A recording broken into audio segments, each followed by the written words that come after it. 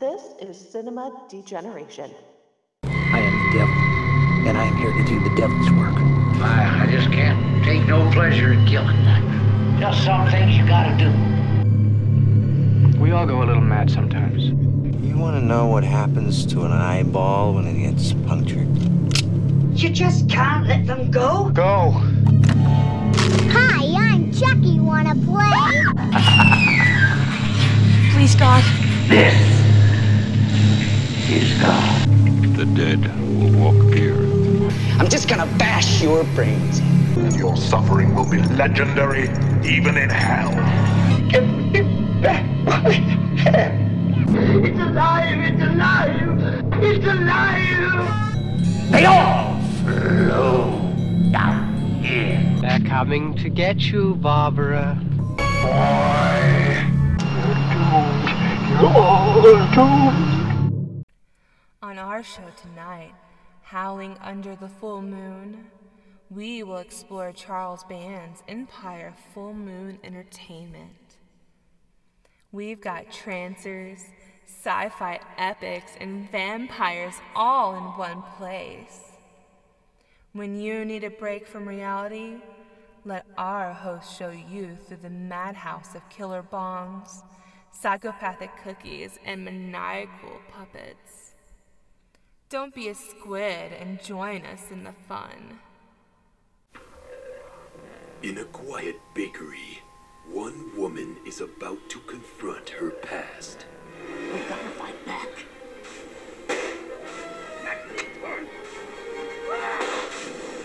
An unforgivable act of violence. It also says here that after they fried him in the chair, they cremated him and sent his ashes to his mother in Queensboro. Something else was just left in the back porch, too. Must be that gingerbread season. Ah! Heck!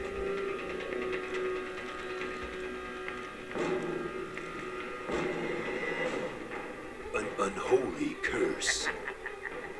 What is that, buckaroo? I think I know what. I mean, who it is. It's me you're after! Why'd you come and get me? A new kind of cookie. What the hell is that? Well, it sure ain't the Pillsbury fucking dope boy. Who are you?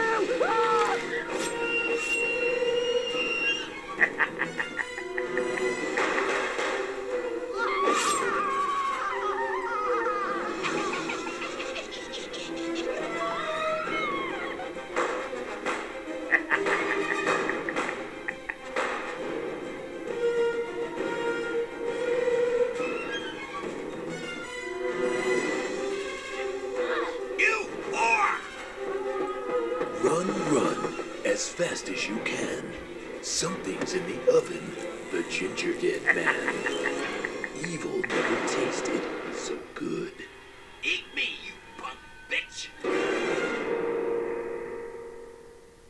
Alrighty, folks, welcome once again to Cinema Degeneration's Howling at the Full Moon. It's been a hot minute since we recorded an episode of this, and I've been really looking forward to this one. And I know my co-host, as always, Dustin Hubbard, has been looking forward to this one as well. We're heading off to the bakery for a little late night snack, and we are covering 2005's The Ginger Dead Man.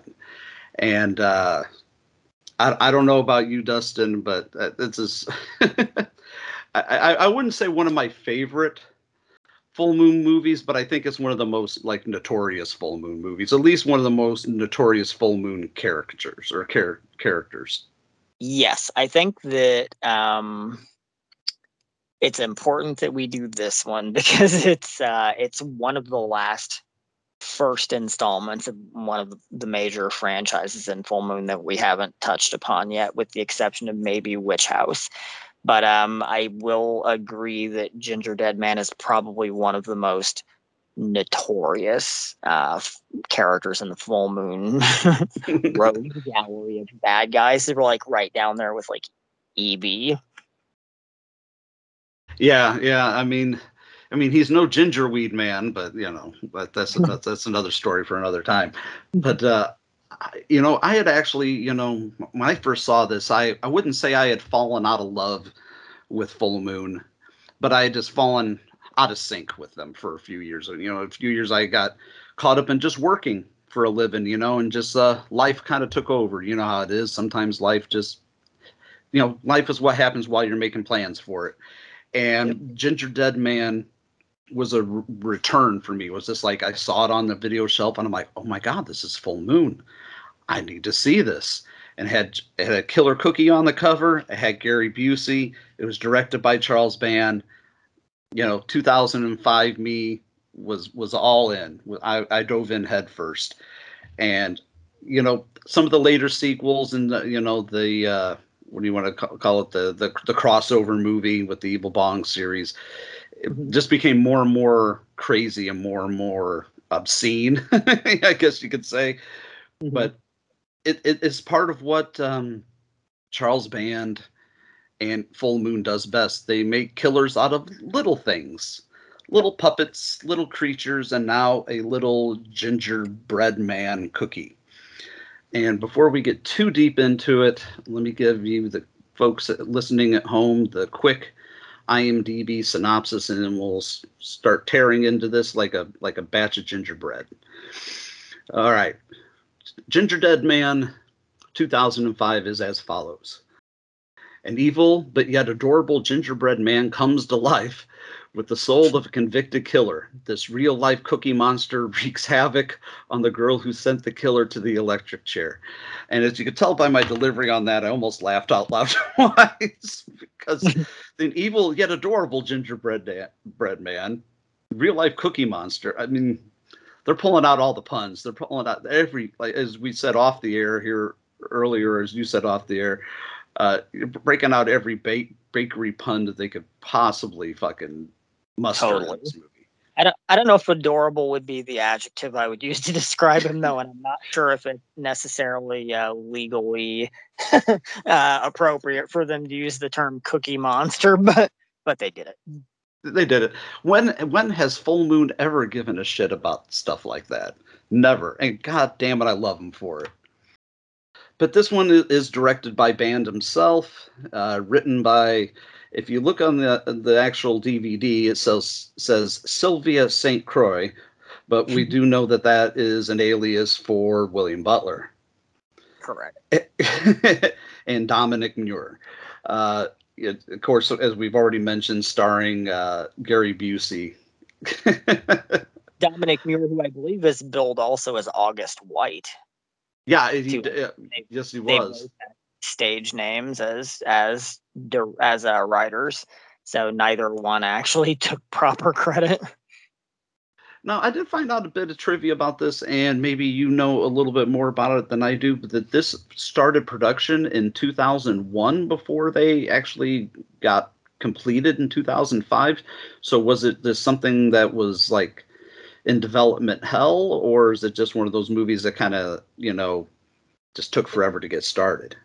There was, I don't know how much was actually shot, but there was back in the day, they did actually shoot much like the infamous Bride of the Head of the Family trailer that was shot. They did actually shoot a trailer for the Ginger Dead Man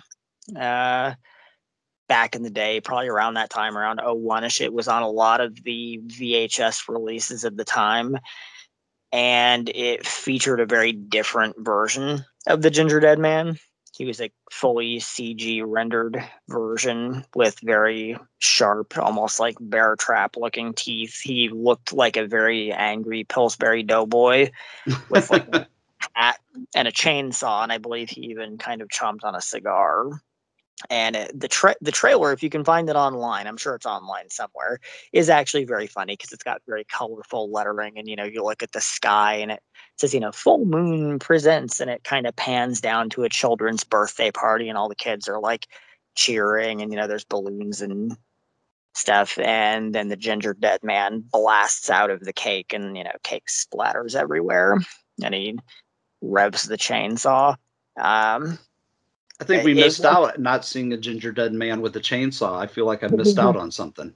It was a concept that was, I believe, originally William Butler's concept. And I feel like at one point he was going to actually be the one to direct it. But that whole version of it never went forward or got completed. And then after Full Moon there was a period where they were called Shadow Entertainment, and things kind of were going in a different direction. Right. There was some different brass in the driver's seat at the time, and when everything fully went back into Charlie's control, everything was sort of rechristened Full Moon Home Video, Full Moon Home Entertainment Home Video for the DVD brand, and this was the third release they had after the rebranding, which I would consider like basically the birth of the third era of Full Moon. So you had the Paramount era, you had the Full Moon Home Video era, and then you had this, which is kind of like the Full Moon DVD era, which started with Decadent Evil 1, then Doll Graveyard, and then Ginger Dead Man. So, but I feel like Ginger Dead Man is a return to true form for Full Moon. Now, it's not. In some ways it is, yes. Because it, like I said before, I'm just reiterating the same thing, but it's the return to form of making killers out of small things. Yeah. And I love that. I mean, I love Demonic Toys and Puppet Master, and Ginger Dead Man, for better for worse, falls right into that category. And it gives us the debut of the lovely Robin Sidney, which I love seeing her in anything. She just brings an energy that is just unparalleled in Full Moon.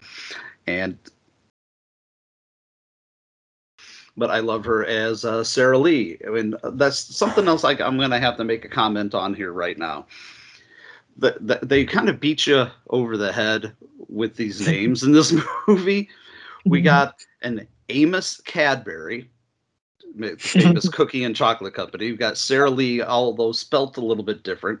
We have a character named Jimmy Dean. We got, I mean, the names of these, even Brick Fields, Mrs. Fields. I mean, all these names are all done off of various cookies and baking and foodstuffs. It's funny. Lorna Dean, isn't there a cookie that's called like Lorna Doone or something like that? I think so. I definitely think so. Yeah, it's definitely like there's a direct attention to detail as far as all of the character names. The only one that's almost not a direct, like cooked goods reference is Millard Findlemeyer. Yeah, I actually did a little searching on that to find out if there was like a foodstuffs that came out, like maybe it was more obscure. There's nothing. If there is, I didn't find it. But I was like, they just needed a really weird name for Gary Busey to be named as a human. And, they use the term starring Gary Busey very loosely in this. He's in it for 5 minutes, maybe 6 minutes. And even when he is doing the voice of Millard Findlemeyer or the Ginger Dead Man, half the time it's not him doing the voice. It's very painfully obvious that he did about 75% of the voice, and the other portion, I think you told me this once before. Wasn't it John Carl Beekler that did the voices or the additional voiceover? He has done it in the past. I know Beekler was actually Gingy's voice in the first Evil Bong film. And then I believe come part 2, it was, I believe, John Volich. Okay. Artist John Volich. And then in part 3, it's literally, I think, Billy. Right. But John Carl also did some of the effects and some of the puppetry in this one. So it's got some John Carl Beekler effects, which are, the man was, and not, I shouldn't say was, he is still a legend. Yeah. And, again, he's sorely missed, never forgotten. I love that man. But anyway, let's dive into the movie here with the opening at the Cadillac Jack's Diner. I want to know one thing. It's kind of a cold open. We just open straight into the diner. Yeah, there's no setup whatsoever. He's already just there, like right in the middle of it. Yeah, it's an exterior shot. We hear a scream, a gunshot, somebody's face down dead on the counter. He's just, I guess we're supposed to believe he's robbing the place or just going on a killing spree. But Gary Busey is just being he's being Gary Busey. I doubt that there was a whole lot of the script that he followed, because it didn't seem like he was following any kind of lead whatsoever. I feel like they just turned the camera on Gary and just said, "Do your best." I know, if you ever hear Charlie talk about working with Gary, or even Robin working with Gary, or read in his autobiography, there's stories about Gary from this shoot. So well, I remember one specific story that Charlie told at a convention that I was privy to a Q&A that he did, and all I'll say is, "Show me the bush." And I've heard that story once from Charlie. I've heard it at least several times, because I've heard it in an interview a couple of times, but I heard that story live. But we won't get into that now, because that's a whole nother thing. But, I mean, Gary is the quote-unquote face of this film, and in the face of Millard Findemeyer. He's, although it would be his only franchise official appearance, and, he wouldn't do any of the voices, later on, except for, like, in some flashback footage. They might show a little bit of him, but that's, neither here nor there. But I want to know one thing. Like, why did the dad or the grandpa have a switchblade on him, and why did he bring a knife to a gunfight? Because it's like, they're all cowering underneath the table. Him, Robin Sidney, and her brother, they're all hiding under the table, and he just decides to pull out a switchblade and, like, "I'm going to kill this son of a bitch." The guy's got a gun. What are you going to do? It's just the classic bringing a knife to a gunfight. Why? And why did he have it? It's weird, because I'm assuming Gary's in there, like, robbing the place, right? Yeah. So what happened when he arrived and came in? I mean, I'm sure he didn't just charge straight through the door with his gun pointed. You know what I mean? Like, how did he not know they were there? I don't understand that. I mean, I feel like he would have seen them there when he just entered. You know what I mean? So they were just there inside the front door. They weren't, like, hiding off in the corner or anything. The logistics just didn't make sense to me. But setup was very weird, and the fact that it literally just sort of, like, opens right in the middle of that little, quote unquote siege at Cadillac Jacks. Classic film location, mind you, but great location, great diner. Just an odd way to open the movie. Yeah, it just seems very abrupt. Yeah, but and a lot of Gary's dialogue, or Miller's dialogue, is very. It kind of flip flops. For one second he, when the brother, I think is that James Snyder plays Jeremy. He gets up and, doesn't seem at all, like, hurt by the fact that he just saw his father get shot in front of him. Yeah. He seems very calm about it. He's just like, "Please put your gun down, sir. Put your gun down." And he just keeps repeating it. And Gary goes from "shut up" to 2 seconds later going, "Now say it again, but mean it." I'm like, wait a minute. You're sending out mixed signals here, Gary. It's weird to me, because it's like, she has the most brazenly brave and stupid family humanly possible, because it's like, why are you approaching this psychopath with a fucking gun and telling him what to do? Like, who do you think you are?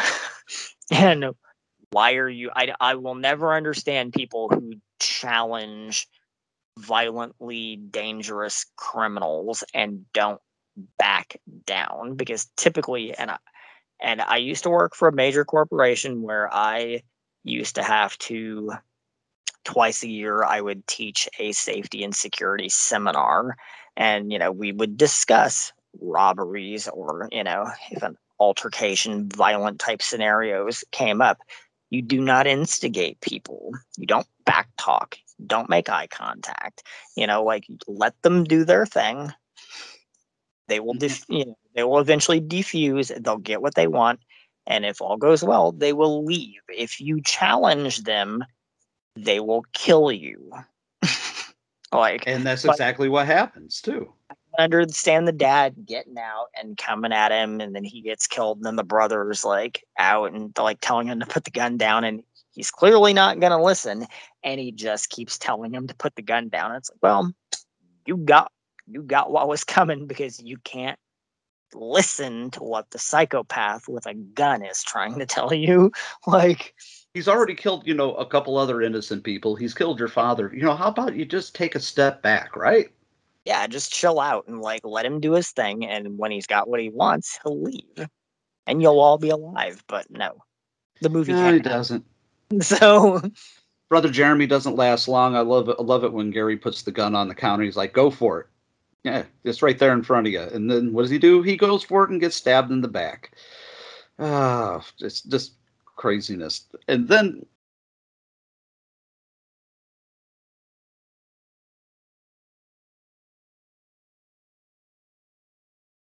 we get to talk about Mother. Now, you get the idea, at least I did, from Miller, that he's a little bit of a mama's boy, because he's always like, I got to do what my mama has always taught me, and that's finish what I started. And he's having this internal dialogue. I thought it was a neat little touch, at least, when we get the human Ginger Dead Man, the human Gary, the human Gary. As human as Gary can be. As human as Gary Busey can be right now. But, he has that little internal dialogue, and he's like, I'm not going to kill you, but I got to finish what I started. So he shoots Sarah, or Robin Sidney. He shoots her. You don't see where he shoots her. So, we do figure out, within minutes after the opening credit sequence is over, that, she lived from her shot. So, he shot her, he wounded her, although we never get any kind of reference to how she survived. Or, but semantics, it's not important, I guess. Yeah, it's not. Then we get a nice little baked good opening credit sequence of promising the things to come with our Ginger Dead Man. And we get, the next scene is Robin Sidney operating what I have to say is probably the skeeziest looking bakery ever committed to celluloid. I mean, I would not want to eat a cookie that was made in this place. Not at all. But then we get our little... Very dirty. Yeah, very dirty, very skeezy, very nasty. I mean, she's, the Sarah character is a very nice lady and very, very sweet, and, but she's running a slop house.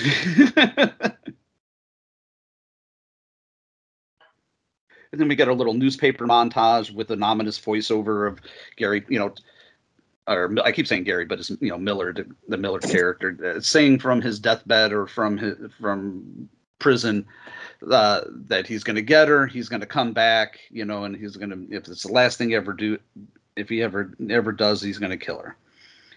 And somebody leaves a box of gingerbread cookie mix at the back door. And it's just like, I've worked in the food industry. Deliveries usually aren't made like this. I'm just saying deliveries aren't usually made like this. Our ominous character that is supposed to be Miller's mother, although we never really see her. We just see her, somebody in a black cloak kind of scurrying around the corner, and that's it. Yeah, we never see her, and just for the record, for like a long scope of things too, we've never see her ever in the course of the entire franchise. She's such an important character to him that he's always worried about, like, what she would think, and trying to live by her words. He always reminded me a bit of a Tiffany Valentine in that respect, in that he's very much like respects his mother and her approach to life and her sayings, but as important as she is to him, she's never really utilized beyond sneaking around that corner in the opening of this movie. Right. She's never mentioned as being dead or alive or anything after this movie. Yeah, I mean, as many sequels as there was and spin-offs and crossovers, she's never mentioned again. Nope. She was supposed to be such an important, he pretty much lived to serve his mother and live by her word or her coda, so to speak. But yeah, it seemed like an odd aesthetic to never have her return, but it is what it is. And then we get, which is, I have to say my favorite character, because he's so over the top, is Jonathan Chase as Brick, the wrestling enthusiast, the Butcher Baker. Like, he is so... He's just such a weird character. I fucking love it, though. I have to admit, you know, but when he gets cut, opening the box of the gingerbread mix, and the first thing he does is position his bleeding hand and his bleeding arm over the mixing bowl so that the blood can bleed all over the gingerbread. You're right. It's like, okay, I guess this is what we're doing now, and they still use it because that's she like, still cooks it, still uses it, totally fucking hygienic, right? And then which character was it? It was Julia is listening to a radio broadcast where they finally executed Millard after 2 years of being in jail. So this is 2 years later after the opening of Cadillac Jack's. And they cremated him, and what did they do? They sent his ashes to his mother. So, as we all know, that's how things start. Those weren't gingerbread cookie. Huh? Like, did they just know that she would, like, randomly use that gingerbread mix? Like, did they know she was, like, awaiting a gingerbread delivery? And I guess that's what you're supposed to believe, the suspension of disbelief. Was the blood important in that whole aspect of resurrecting him? Like, that just makes me think, like, was that the mom's whole evil plan? She's like, I'm gonna let him get resurrected as a cookie. That's what I totally believe that the mom's evil plan was, because, she had to make sure that somebody would randomly, bleed into it and mix the blood into it. Is the blood an important aspect? And if so, how could they guarantee that someone was gonna get injured and bleed into the ashes / gingerbread? They didn't know. Well, they did. You know how? Because it was wrote in the script. Just like it was wrote into the script that somebody would bump into the electrical box, send an electrical charge into the big blast oven. The most powerful, like, CGI electricity bolt humanly possible. I love like freeform electricity. When the electricity shoots around in movies, it always looks so fascinating and stupid to me. Yeah, it looks like nothing out of reality. Nothing out of reality whatsoever. Shoot electricity out of their fingers and shit like that. I love stupid stuff like that. They made 2005 look like 1988 all over again, didn't they? It was like some Deadly Friend type shit going off in there. I'm just saying. But then we get the introduction of my next favorite character, is Mom, Betty Lee, played by Margaret Bly. I have to say, for a drunk old lady, swigging down a bottle of Jack with that shotgun out in front of the building, drunk shooting, she's a hell of a shot. She manages to take down a banner with 3 well-placed shotgun blasts that nobody in the city, reported. How did that not damage the building? Or something, because later on when Jimmy Dean shows up, he's complaining about replacing the banner, and it's like, well, shouldn't your building have incurred damage from being shot by a shotgun multiple times too? But okay. Yeah, I mean, the suspension of disbelief, right? Maybe she was just shooting rock salt and it was enough to shoot off the rubber bands that were holding up the banner. I don't know. They were well, that's for sure. But, and it's funny because, he's trying to, Larry Cedar that plays Jimmy Dean. He's a fucking national treasure with well over 200 credits. I mean, he's been in everything from American Horror Story, Bud the Chud, Chud 2, Deadwood.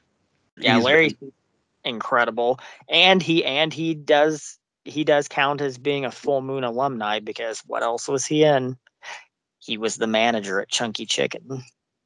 That's right. He was the Chunky Chicken manager in Demonic Toys, wasn't he? Yep. That's right. He counts as alumni. and another food service manager type role. So maybe it was actually the same character, or maybe it was his brother, and he just got from shilling chunky chicken to shilling baked goods. that would be an interesting twist. I'm sure that, well, yeah, we know all these things technically take place in the same universe, so it's very plausible. I deem it so, just because we said it out loud and put it into the ether. I believe it is canon. There we go. But I like the fact is he's supposed to be like the Starbucks coming in and like taking over the little coffee shop, so to speak. But his business his building doesn't look any more or less of a ramshackle put together bakery than Sara Lee's. It doesn't, I mean, it just says bakery out in front of it. That's it. Just not even a name, just bakery. Yeah, I love like the very generically just sort of like hand painted signs and stuff. And his building's it's as big a dump looking like construct as what hers is. But they do say that his business will be up and running full steam in like a year or something. So maybe they're gonna like maybe renovate that building and make it look super swank by the same time next year. But I don't believe that this guy has the money to do that, because if it's going to take him a year to do it and he's already bought the building, he can't be that well off. He just can't be. It'd be different if he said in a week or in a month, but in a year, like, really, what's your business model? Do you have a business model? Do you have a business plan? I don't think so. But he does have a crazy daughter, Lorna Dean. Oh, she is nuts in this movie. Alexia Eilman. I don't think I've really hated a character much more than I've hated her in a Full Moon movie. I probably could think of one, but at the moment I can't. She is just so mean. She's definitely a character that is very much a product of the Mean Girls era of like just completely brainless, stupid, vapid, hot, blonde bitch. Yeah. She's definitely a byproduct of that. There's nothing else going on there other than just like stuck up bitch. Well, and she's basically there just to be mean to Sarah and to be mean to her boyfriend Amos. Yeah. You know, that's what she's there for. Well, that and to try to sabotage the business, because she does. After she gets introduced, she does come back to plant a rat. A literal rat, not like I'm gonna like snitch on you rat, but to plant a little furry rat in just one, not a bunch of them, not to infest the place, just one. You think you'd want to at least put two, wouldn't you? Wouldn't you think you would at least put two? I mean, it would make more sense, but put a male and a female in there so they breed. Maybe make a bunch of baby rats and infest the place. I don't know. It'd be like going to say you were going to put a roach in somebody's business. You're going to put roaches and you just put one. I don't know. This doesn't seem like a great plan, but these are pretty low rent people anyway. The first real note I have about any kind of character or whatnot of this movie is Brick constantly trying to hit on Robin Sidney's character, Sarah. He has absolutely no game, because he just is trying to get her to go to the WrestlePalooza.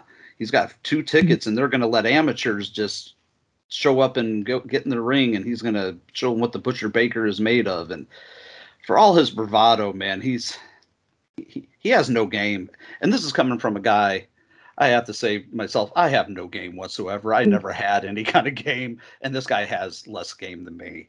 I'm just saying. Yeah, I will never understand in the long run. I mean, obviously, I'm kind of jumping the gun here, but like what Sarah ends up seeing in Amos over Brick, I will never understand. So, yeah. Bad boy syndrome? I guess, and even then, it doesn't really seem like that much of a bad boy, because like both him and Lorna both have this visual vibe of they are so early 2000s looking to me. Like, do you know what I mean by that? Yeah, like their look is very dated.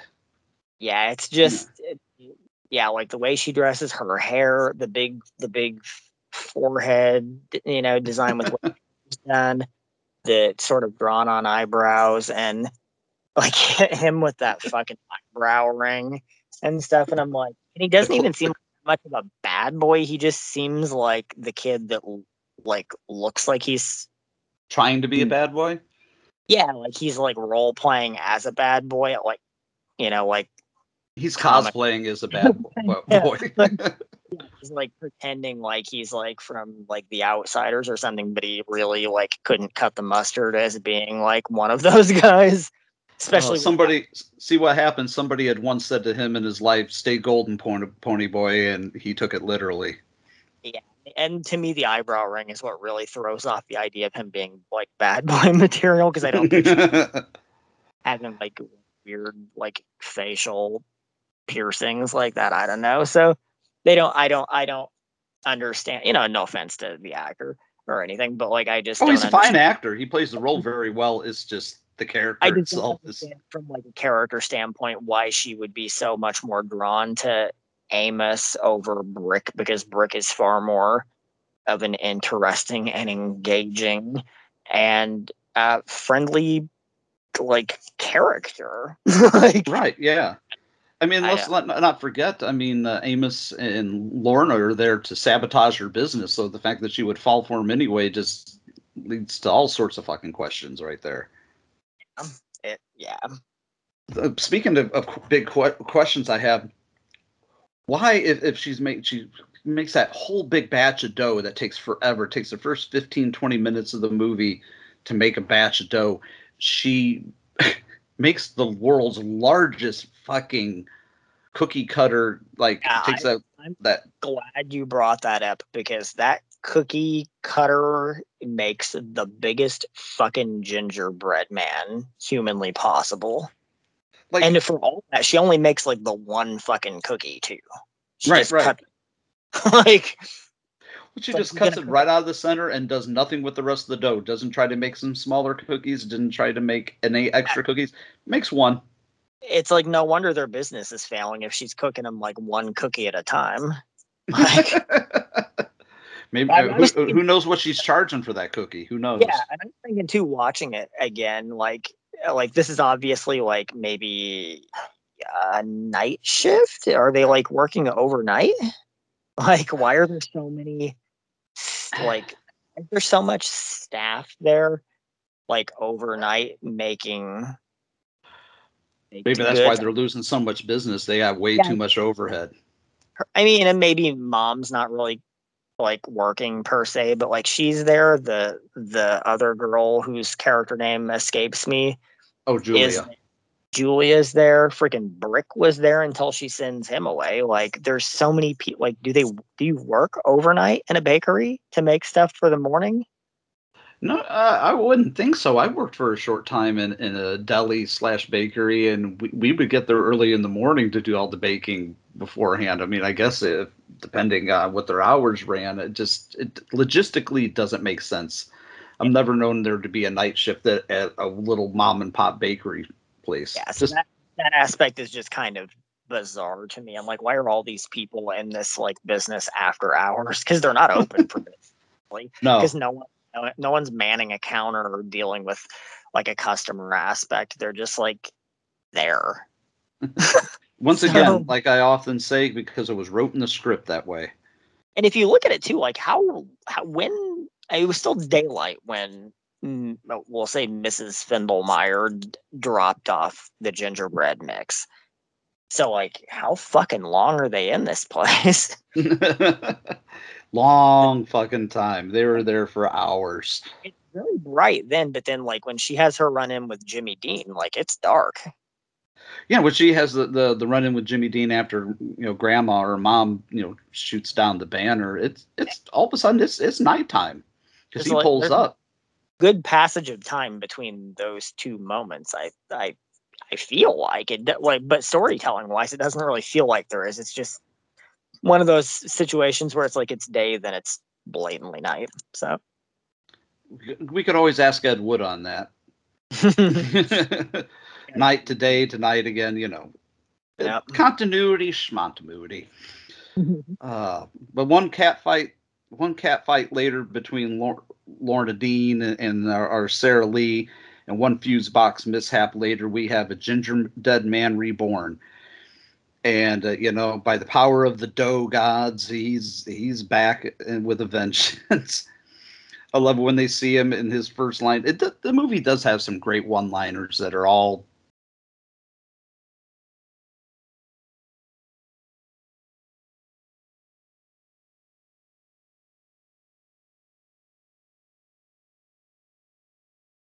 baked goods, inspired. And he's like, well, it sure ain't the fucking Pillsbury Doughboy. And it's like, nah, I see what you did there. And I'm there for it. I'm there for campy dialogue every step of the way. And really, Amos' character, played by Ryan Locke, he's really, he doesn't really need to be there. The whole idea of him even being there is kind of pointless. He's really... Did he really accompany her to come there to sabotage Sarah Lee's business? Like, to drop off one rat in the building. She needed a driver for that. Yeah, like, did he know she was going to do that? Like, man, if he did, that makes him that much more of an asshole. Yeah, which again raises the question of why Sarah was into him. This seemed to me like the guy to go for would have been Brick, but it wasn't wrote in the script that way, I guess.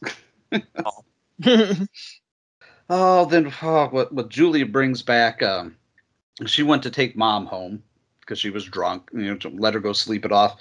She comes back, and this is where I made a note, like, this is the most underlit bakery I've ever seen. Everything is so dark. The movie itself is very, very dark and very underlit. I don't know if that was an aesthetic they literally went for, but it just doesn't. I mean, maybe it's just, again, it's a horror movie, or a horror comedy. We got to have things dark because something could be lurking in the corners and whatnot. But it just seems to me like the bakery was underlit. What they were spending an overhead for crew, they could have spent the money to turn on a couple lights in the building. Just saying. And no slight on John Carl Buechler either, but sometimes dark settings and things can hide imperfections, or in some cases bad effects. Yeah, I guess it could. And the effects, and generally when they're there are pretty good. Yeah, the Ginger Dead Man himself in this one is actually not a bad effect. He looks pretty good, all things considered. He's definitely probably his most articulate, I feel like, in the first movie. Yes, I would agree with you there. But good old Ginger Dead Man cuts off a couple of Mama Lee's fingers, and again he's got another pun. You want to try a lady finger? It's just it's so campy. It's so good. I love it. And literally, as I had a note here, it says, out goes the lights for Julia when Ginger Dead Man knocks her out. And then literally he knocks out the power, so the lights literally go out. Yep.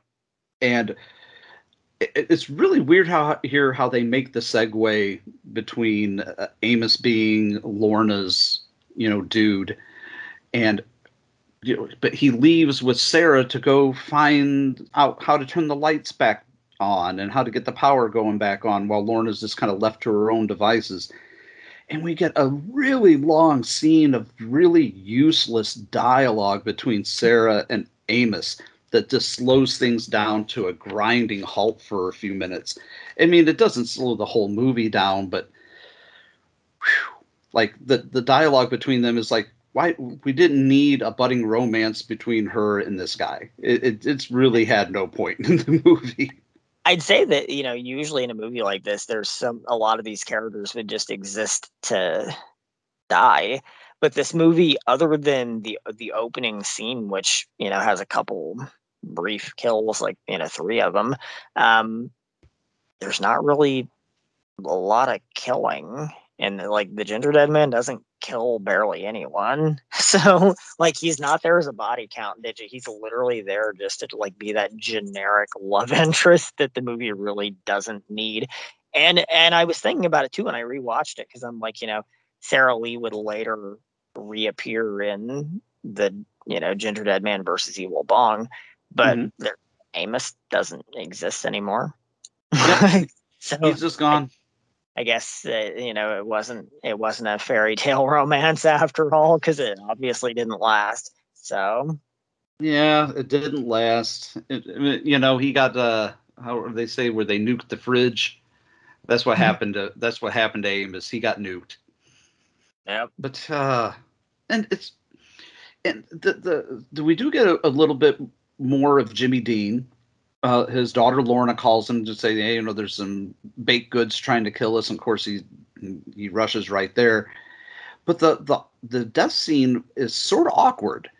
You could tell they didn't really have the money to pin him up against the wall with that car. But I love the fact that the Ginger Dead Man is driving his car and using a rolling pin to press down on the gas pedal. Yeah. It's so fucking ridiculous. It's past ridiculous. It's that redonkulous. But I love it. It's fucking laugh out loud funny. But it's an awkward death scene, and then followed by something even more ridiculous. We get the Julie character is now in the freezer as a human ice cream sundae covered in whipped cream, complete with cherries for her nipples. I again, completely ridiculous, but I'm all there for it. Yeah, I want to see those in between scenes, like how did he get her in there, and how did he cover her over with all that whipped cream and stuff. I want to see the shot of him gently placing the maraschino cherries where her nipples should be. Yeah. I just a little cookie man, but we got what we got. We didn't get that scene. The idea that it might be out there somewhere, probably it doesn't exist, but in my mind it does, so that's all that matters. But the funny thing is, when you get Lorna, Amos and Sydney or Sarah, are all, they know there's a killer cookie going around. They've seen him. For the longest time, Amos is like, oh, it's a prank. It was probably that, that brick guy. He's weird, blah, blah, blah. And, he's like, it's a prank. It's a pretty elaborate prank if you made a talking fucking 2-foot tall cookie. Yeah, it doesn't. Yeah, it doesn't. Them thinking that it's a brick makes no fucking sense whatsoever. It just goes to show how dumb some characters are in movies. Right. But it's equally dumb, they don't seem at all bothered by what's going on. They seem very calm. Let's just say I know this is going for a stretch here, but in reality, you were being chased by a killer baked good. The fact that something like you just leave the fucking bakery. I don't know. Yeah, you just leave, or you at least react accordingly. You don't just kind of oh ho hum while we're there's a killer cookie running around that's stuffed my mother into the oven and baked her half to death, and they put my friend in the freezer and turned it into an ice cream sundae. Let's have a talk about love and life and have a a nice little discussion about that. It just seems like they're all very calm about the goings on. I would be a little bit more freaked out. Just saying. Yeah, they aren't really too shook at the idea of being chased by a killer cookie, and are pretty moron to think that Brick just magically whipped up a talking cookie act. If that was the case, I'd be like, yo, do you need a manager? We're gonna go on tour. You're gonna make me lots of money with your talking cookie. They make, I think it's Amos that has the line. He's like, we're going to capture this thing and take it on Leno and Letterman. That's what I'd be doing with Brick. If this was just a prank, if he could pull something like that off, take that show on the road, son. Right. But I do so love when old Ginger Dead Man attacks Lorna and slices her face open. And how about a facial? Because it's something funny about Gary Busey voicing a killer gingerbread man and spouting off one-liners like that. This is every bit as ridiculous, folks, as it sounds, but it's great. Speaking of ridiculous, the little cut scene, I wanted more of this scene. I wanted so much more of this scene that comes up. where there's the rat comes back, the rat that Lorna, planted there, and Ginger Dead Man is trying to, I don't know, get his goat, and he's like cursing at him and yelling at him and like poking at him with the knife. I wanted to see the rat and the Ginger Dead Man have a showdown. That's the scene we didn't get that I wanted. Ginger Dead Man versus Ben. Yeah.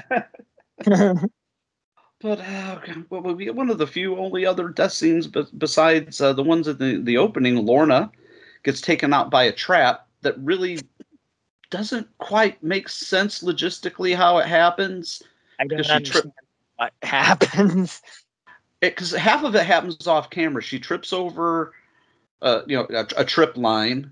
She turns around. It cuts to something else, and then cuts back, and she has a knife embedded to the handle in the middle of her head.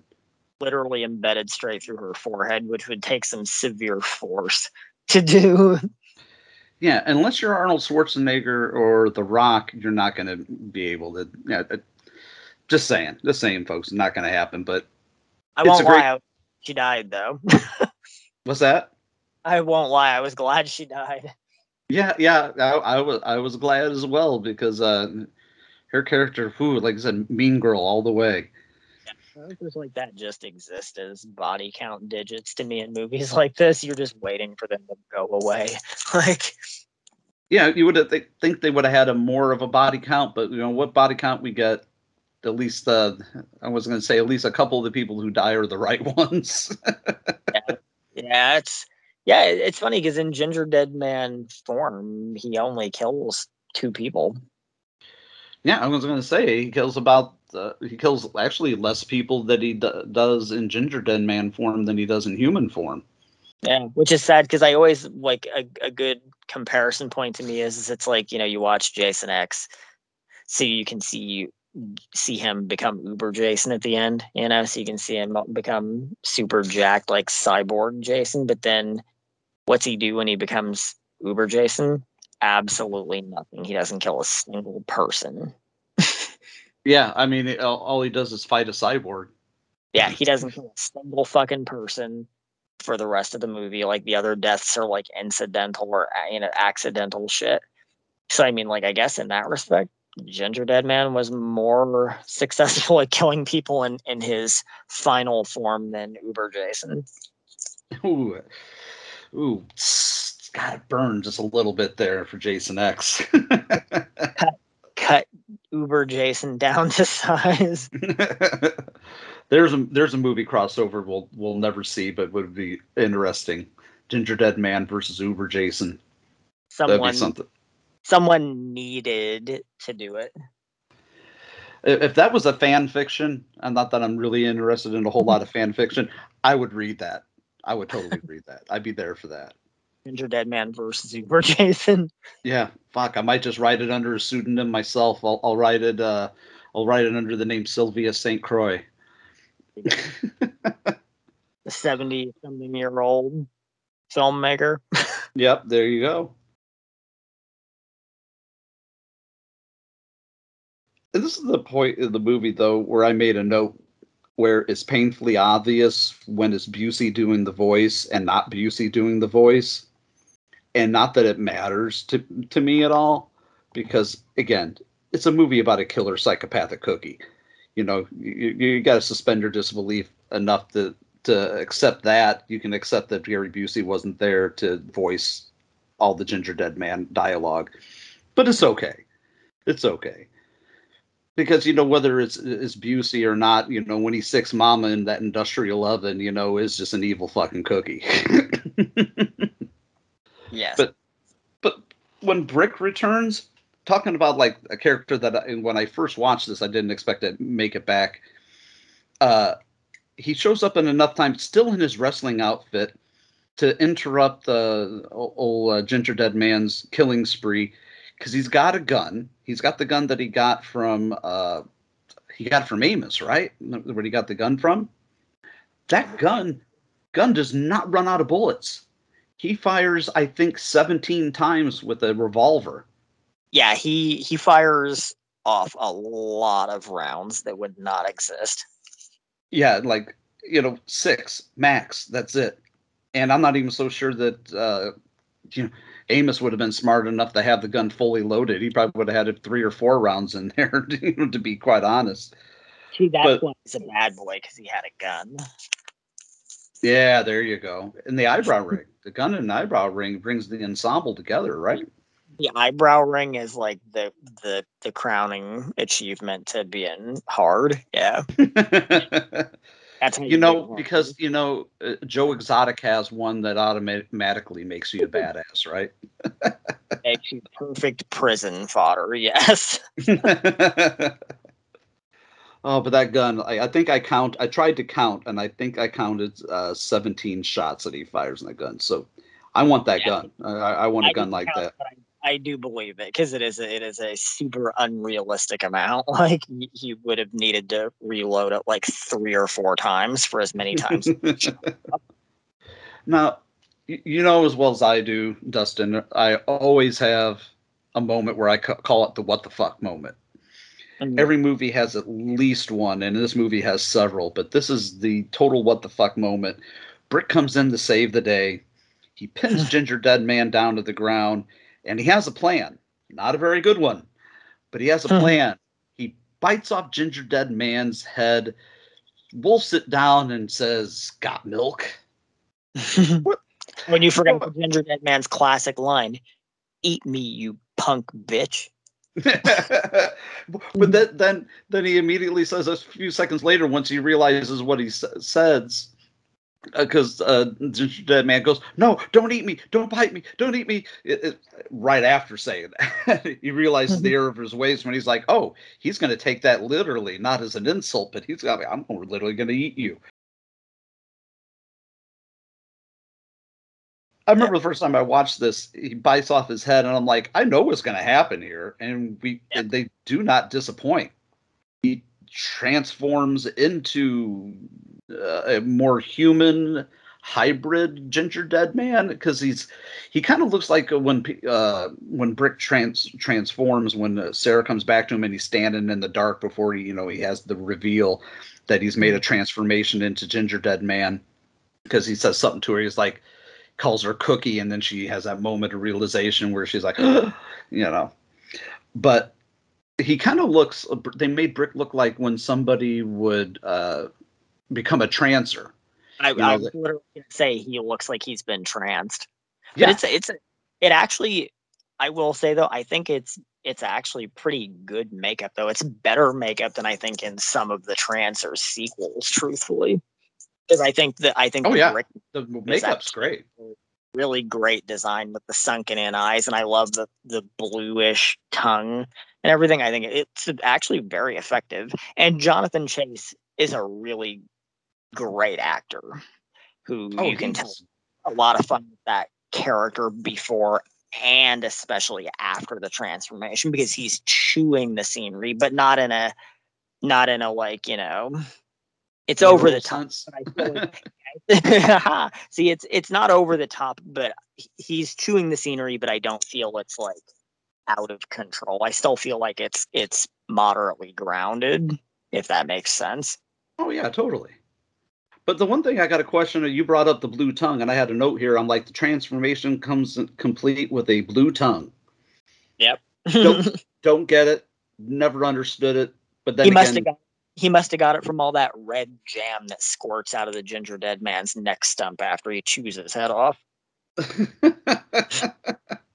It's not. I would have just like all that like red slop falls out.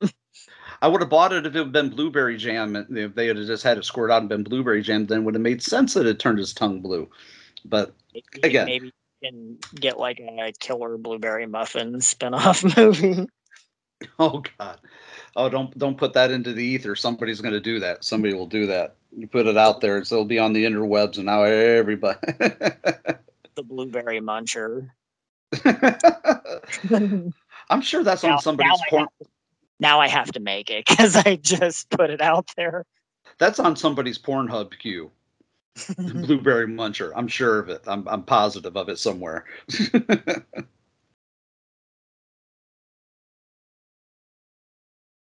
Oh, but we're almost at the end of the movie here because they band together into the oven.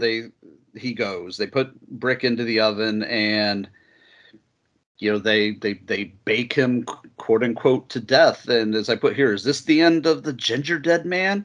Hell no, because this is full moon, and if there's ever a thing that I know true to my heart about Charlie is, as you've said on the show many times, every movie is just a template for a sequel. Yep. It's the idea of if this makes money and if this is popular and people like it, we're going to make another one. And they made several of them. So this was not the end of the Ginger Dead Man. And it's not quite the end of the movie because we flash forward in time a little bit. They're having a bake sale. They have a couple of nurses. And once we talked about this a bit off the air, but one of the nurses was played by Deborah Meyer, the late great Deborah Meyer from Blood Dolls, amongst others, and Hell Asylum and many others. And you said the other nurse was another Full Moon alumni, Casey Shank. Casey Shank, yep, of Witch House 2 and Spec. That's it. That's what we were talking about. And so Deborah and her had been in Stitches together as well. And weren't a couple of the customers at the end, wasn't one of them or two of them Charlie's sons? Yes, some of the bake sale customers are Zalman Band, Harlan Band. It was a Jacqueline Band. I'm not familiar offhand with her direct relation, but yeah, two of them were Charlie's son.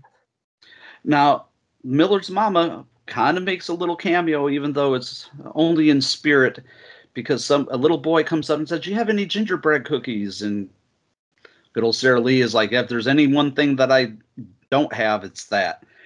But Deborah Meyer, as nurse number one, says, "Oh, well, some little old lady, somebody came along and dropped this box off," and they open it up, and it's filled with not Ginger Dead Man, but gingerbread cookies that all have evil eyes that open up, and that's the end of our movie. Miller's mama dropped off a little something, and we never quite hear, there's nothing left to that ending, where there's multiple Ginger Dead Men or anything, but it is a nice little pseudo sequel tip off. Yeah. And I have to interject, I just looked it up. Jacqueline Band was actually Charlie's mother. Oh, okay. A wife to the late Albert Band. So yeah, it's weird because it has one of those endings where it's like, haha, he lives on, I guess, in multiple forms. They could have done a sequel where they would have had 5 of him, I guess. That would have been predating, Cult of Chucky approach. But that's what I was thinking in my head straight up was Cult of Chucky. 5 of them all voiced by the same person, but they didn't go that approach. I guess they could always, people love doing reboot sequels or just direct sequels to specific installments. They could always just do the Ginger Dead Men and do one that picks up after part 1 and where it's got all 5 of the cookies alive. But that'll probably never happen because even though we did get 2 official sequels, they just seem kind of I'll compare them to Ilsa or even Leprechaun, where it's it's the same character, just kind of on a completely different adventure, probably in a different alternate reality or something. You know what I mean? Yeah, they're all same characters, but self-contained. Yeah, it's it's not a direct continuation of the same Ginger Dead Man. I don't think in any of the sequels per se, except for maybe when you hit the Versus movie, because that Ginger Dead Man does know Sarah Lee, but I feel 2 and 3 are just sort of one-off re-envisioned approaches to him on different adventures that just don't really have any connection or correlation to what happened in this one. So, but we don't need any of that kind of continuity or any of that kind of plot development. We're talking about a killer cookie movie here, right? Full Moon doesn't care about continuity. They have never cared about continuity, and that's part of the reason why I love them so much. Give no fucks about continuity. Who needs continuity? As I always say, continuity schmontinuity. But that being said, on continuity, let's go ahead and break this down.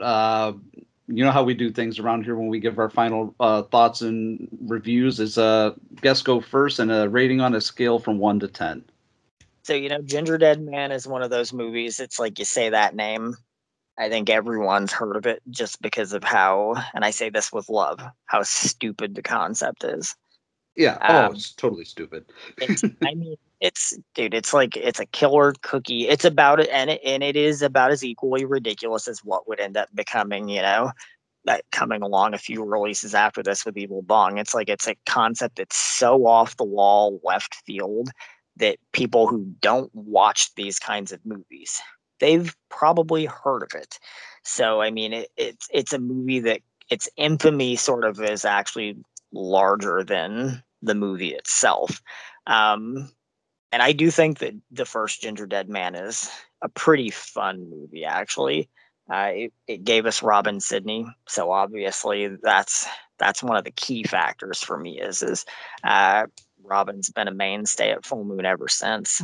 And to date, she's actually been in more Full Moon movies than any other person out there. So, and it's always great seeing other people like like Larry Cedar and Gary Busey. I mean, he's really good in his brief moment.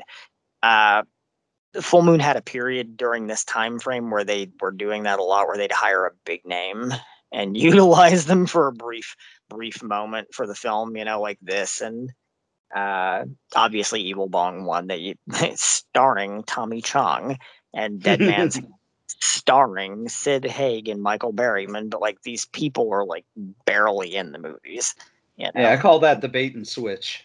Yeah, you pay one absorbent day rate for like a day's worth of stuff, and you cram in as much as possible, and then you pack them throughout the movie. So which I mean that's a time honored approach. That's worked for decades. So, but I think Ginger Dead Man is a really fun movie.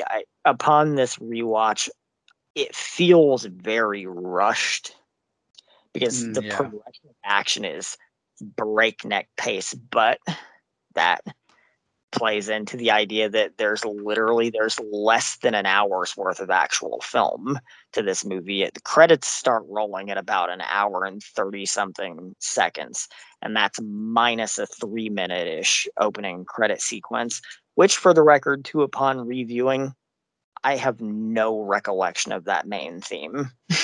And I've seen this more times than I can count. I just don't remember it. It doesn't, and no slide on the composer, but that theme it doesn't stick in my memory. I just never remember it. So, but I remember the cookie, and he's become one of Full Moon's mainstay top characters identifiable with Full Moon. And I think this movie did take Full Moon kind of back to more basics, like you said, but at the same time, while doing that, I think that it also it sort of birthed a precedent for Full Moon, where you could watch some of these older movies where it was like puppets and dolls and things killing people, but they were still moderately serious.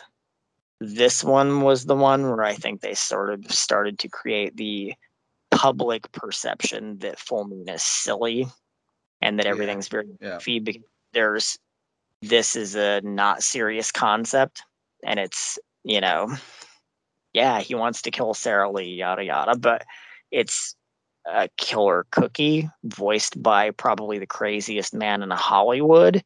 So I think this movie is the one that sort of opened the door to obviously things like the Evil Bong type stuff and Gingerweed Man and stuff, where it's like these things that would be perceived in the bigger scope as not necessarily serious. I could agree with that. Yeah.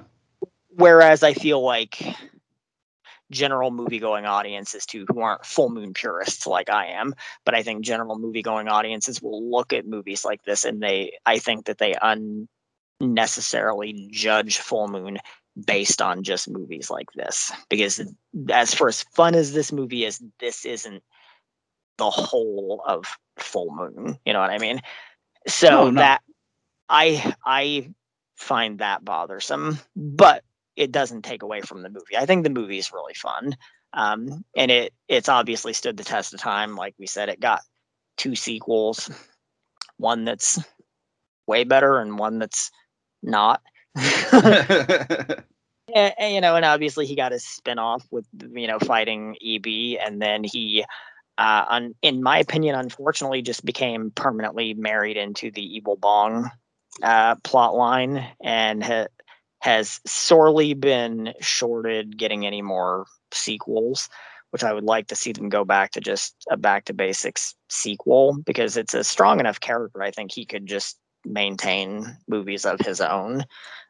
He doesn't need to be relegated to just crossover movies, I think. And I mean, over the course of time too, and I mean, these are more conversations for other episodes, obviously, but as time has passed too, he's become very sanitized too, and it's not quite as a desirable version of the character as what we get in the 3 official films in the Ginger Dead Man trilogy. But overall, though, I think he's a great character. Fun effects, like I said, he looks cool. You can't ever go wrong with John Buechler. Busey's vocal approach, works for what it's worth. For me, and I'm not usually one to give half points, but I think for me, I think this movie is a good 7.5. You're not coming in too far from me. I'm coming in at a 6.5.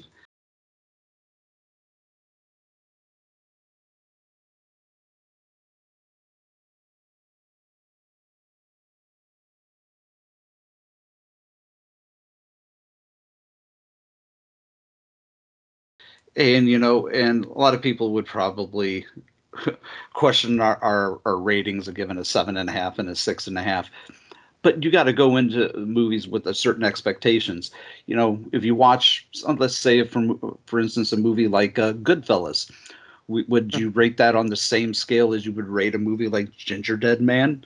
No, they're 2 totally different kinds of films. You're rating this against, the idea behind it that it's a movie about a killer cookie.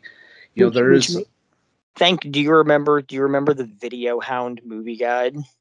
That yes. Giant Wikipedia book, and in the back they had the reviews. I remember in that they blatantly stated in the book, movies are rated on a scale based on the type of film, and and they blatantly said it's terrible, and we're not going to rate this type of movie on the same scale as that type of movie, because that's not a fair scale. So, right. On their own merit. And because maybe this is the Goodfellas of full moon. You know what I mean? Yeah. But I mean, it's I just threw that out as a general title, but this the whole idea of a movie about a killer cookie, what you're in for. When you hear a movie like Ginger Dead Man and you hear the plot synopsis, if you go into it and say, "Oh, well, that was too silly," or "That was too dumb," well, then you're not the right type of you're not the type of person that this movie was meant for. It's a silly movie. It's a dumb movie. It's a crazy movie. But you shouldn't be watching a movie about a talking killer cookie man. Yeah, exactly. But maybe I'm coming in a little low at a 6.5, but I still highly enjoyed it. I think I enjoyed it a little bit more this time around. I hadn't watched it for a couple of years.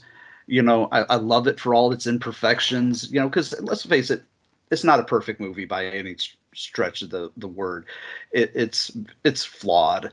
And like you said, it was it had that feeling like it was a little bit rushed. you know, with the running time. But I love it. It's fucking crazy. I remember I was so excited when I first found this movie back in 2005. I think I found it at a Hollywood Video or Family Video at the time. And my first thought literally was Full Moon's back. Yep. You know, and I was all there for it, and I'm still here for it. I do agree that, you know, even though I love the Evil Bong series and I love Gingerbread Man versus Evil Bong, I would love to see another return to form for Gingerbread Man, because he's been sadly absent in the last several years. You know, we got Ginger Weed Man, which is technically, it's weird to think in the scope of things, Ginger Weed Man being the Ginger Dead Man's son. Yeah. We need, you know, it's kind of like the difference between Bride of Chucky and Seed of Chucky. Yeah, no, I'm sorry. The Ginger Weed Man is the son of the evil Bong and Rabbit. That makes it even weirder. Thinking the thought of Rabbit having a kid at all is scarier than having Ginger Dead Man having a kid, I think. Rabbit having a metaphorical child with a demonically possessed talking bong. So, you know. But you know, that's that kind of full moon I'm talking about. That's what people think full moon is when they talk about full moon nowadays, I think. And those are big parts of full moon, but I don't think that it's not full moon as a whole. It's not them as a whole. They made a much more broader scope of things. I mean, we've said this before. There's literally at current count almost 340 movies total. This is just one minor example of an entire like catalog of content. So I mean, you can't same as you couldn't like compare this to like Castle Freak. You know? No. Or, you know, I mean, something like From Beyond or Reanimator, you know, those are more Empire films, but yeah, Subspecies. Like they're different. Yeah, they're all full moon, but they're different types of full moon. So yeah, it's like you wouldn't compare this, even though it's about little things killing people. You wouldn't compare this even in the same category as the Puppet Masters. Yeah. You know, they're just vastly different. Because I can gripe about the fact that I feel like there's not enough movie with Ginger Dead Man. Because there's not. I really don't think there is. I think they could have done more in it, but at the same time, it left me wanting more, I guess. Maybe it's kind of like eating a good cookie, you know? You don't want to eat one. Or maybe that's potato chips, but it works for cookies. Well, yeah, I was going to say it's kind of like the Pringles thing, you know, once you pop, you can't stop. Exactly. You need more. And a few years, I want to say, maybe not. It was more than a few years ago. There was a good time back. They even, I want to say, had a title contest for a fourth Ginger Dead Man movie. And I don't remember what won, but they never made it. Same as I remember they had a title contest for Ooga Booga 2, and that never got made either. So maybe that's for the better. Ooga Booga. That is definitely for the better. Although, but you know what Ooga Booga didn't have, Cameron? What did it have? It did not have an original theme song at the end by Charles Band like Ginger Dead Man does. It's kind of like Chuck Norris singing the Walker Texas Rangers theme song. It's kind of is the thing in and all of itself. I love at the end of this movie that plays during the picture credits. That's another way this movie gets me is it's got like its picture credits are always, no matter how good or bad, big budget or the movie is, picture credits are always class to me. So the movie, in fact, picture credits, and it plays that ridiculous song like I Can't Help It, I believe is what it's called, and I don't know who sings it, but it says by Charles Band, so I'm assuming he wrote the song. Maybe I would be fascinated to even comprehend the idea that he performed it. I don't believe that, but you never know. It definitely wasn't Richard Band doing this one. No. God no. Oh, that being said, this has been a fun time. I have to say that this was a fun one to cover. We have now officially, I think, covered one chapter at least for the beginning of every major Full Moon franchise, as you said, except probably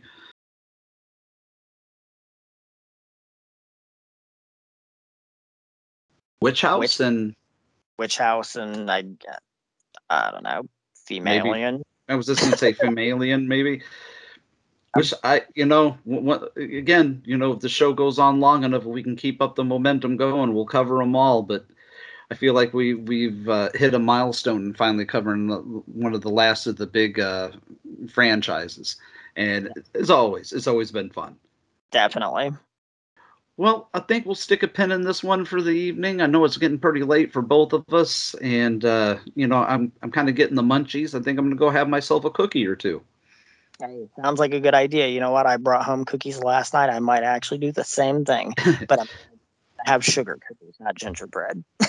Oh, blasphemy! Millard and Mama would be definitely disappointed in you, sir. I'll stick on you. So. Alrighty, well, folks. Thank you once again for always tuning in to Cinema Degeneration. We appreciate your patronage and you always listening. If you're so inclined, subscribe to our Podbean, Stitcher, Spotify, Pandora, iHeart, Apple, iTunes, you name it, we're on them all. Give us a like, give us a rating, subscribe, do all those nice things, and we would greatly appreciate it. And I want to thank you, Dustin, for taking time out of your schedule once again to do this crazy show with me. There's nobody else that I would rather go down this road with. Likewise, it's always fun, especially when we can pull something out of the oven as tasty as this. Right on. Well, folks, we bid you a fond farewell and go into those stash of gingerbread cookies, but beware, you never know which one's going to bite back. Hey, rat! I'm talking to you. Want a piece of me? Hey, you little shit! Fuck off!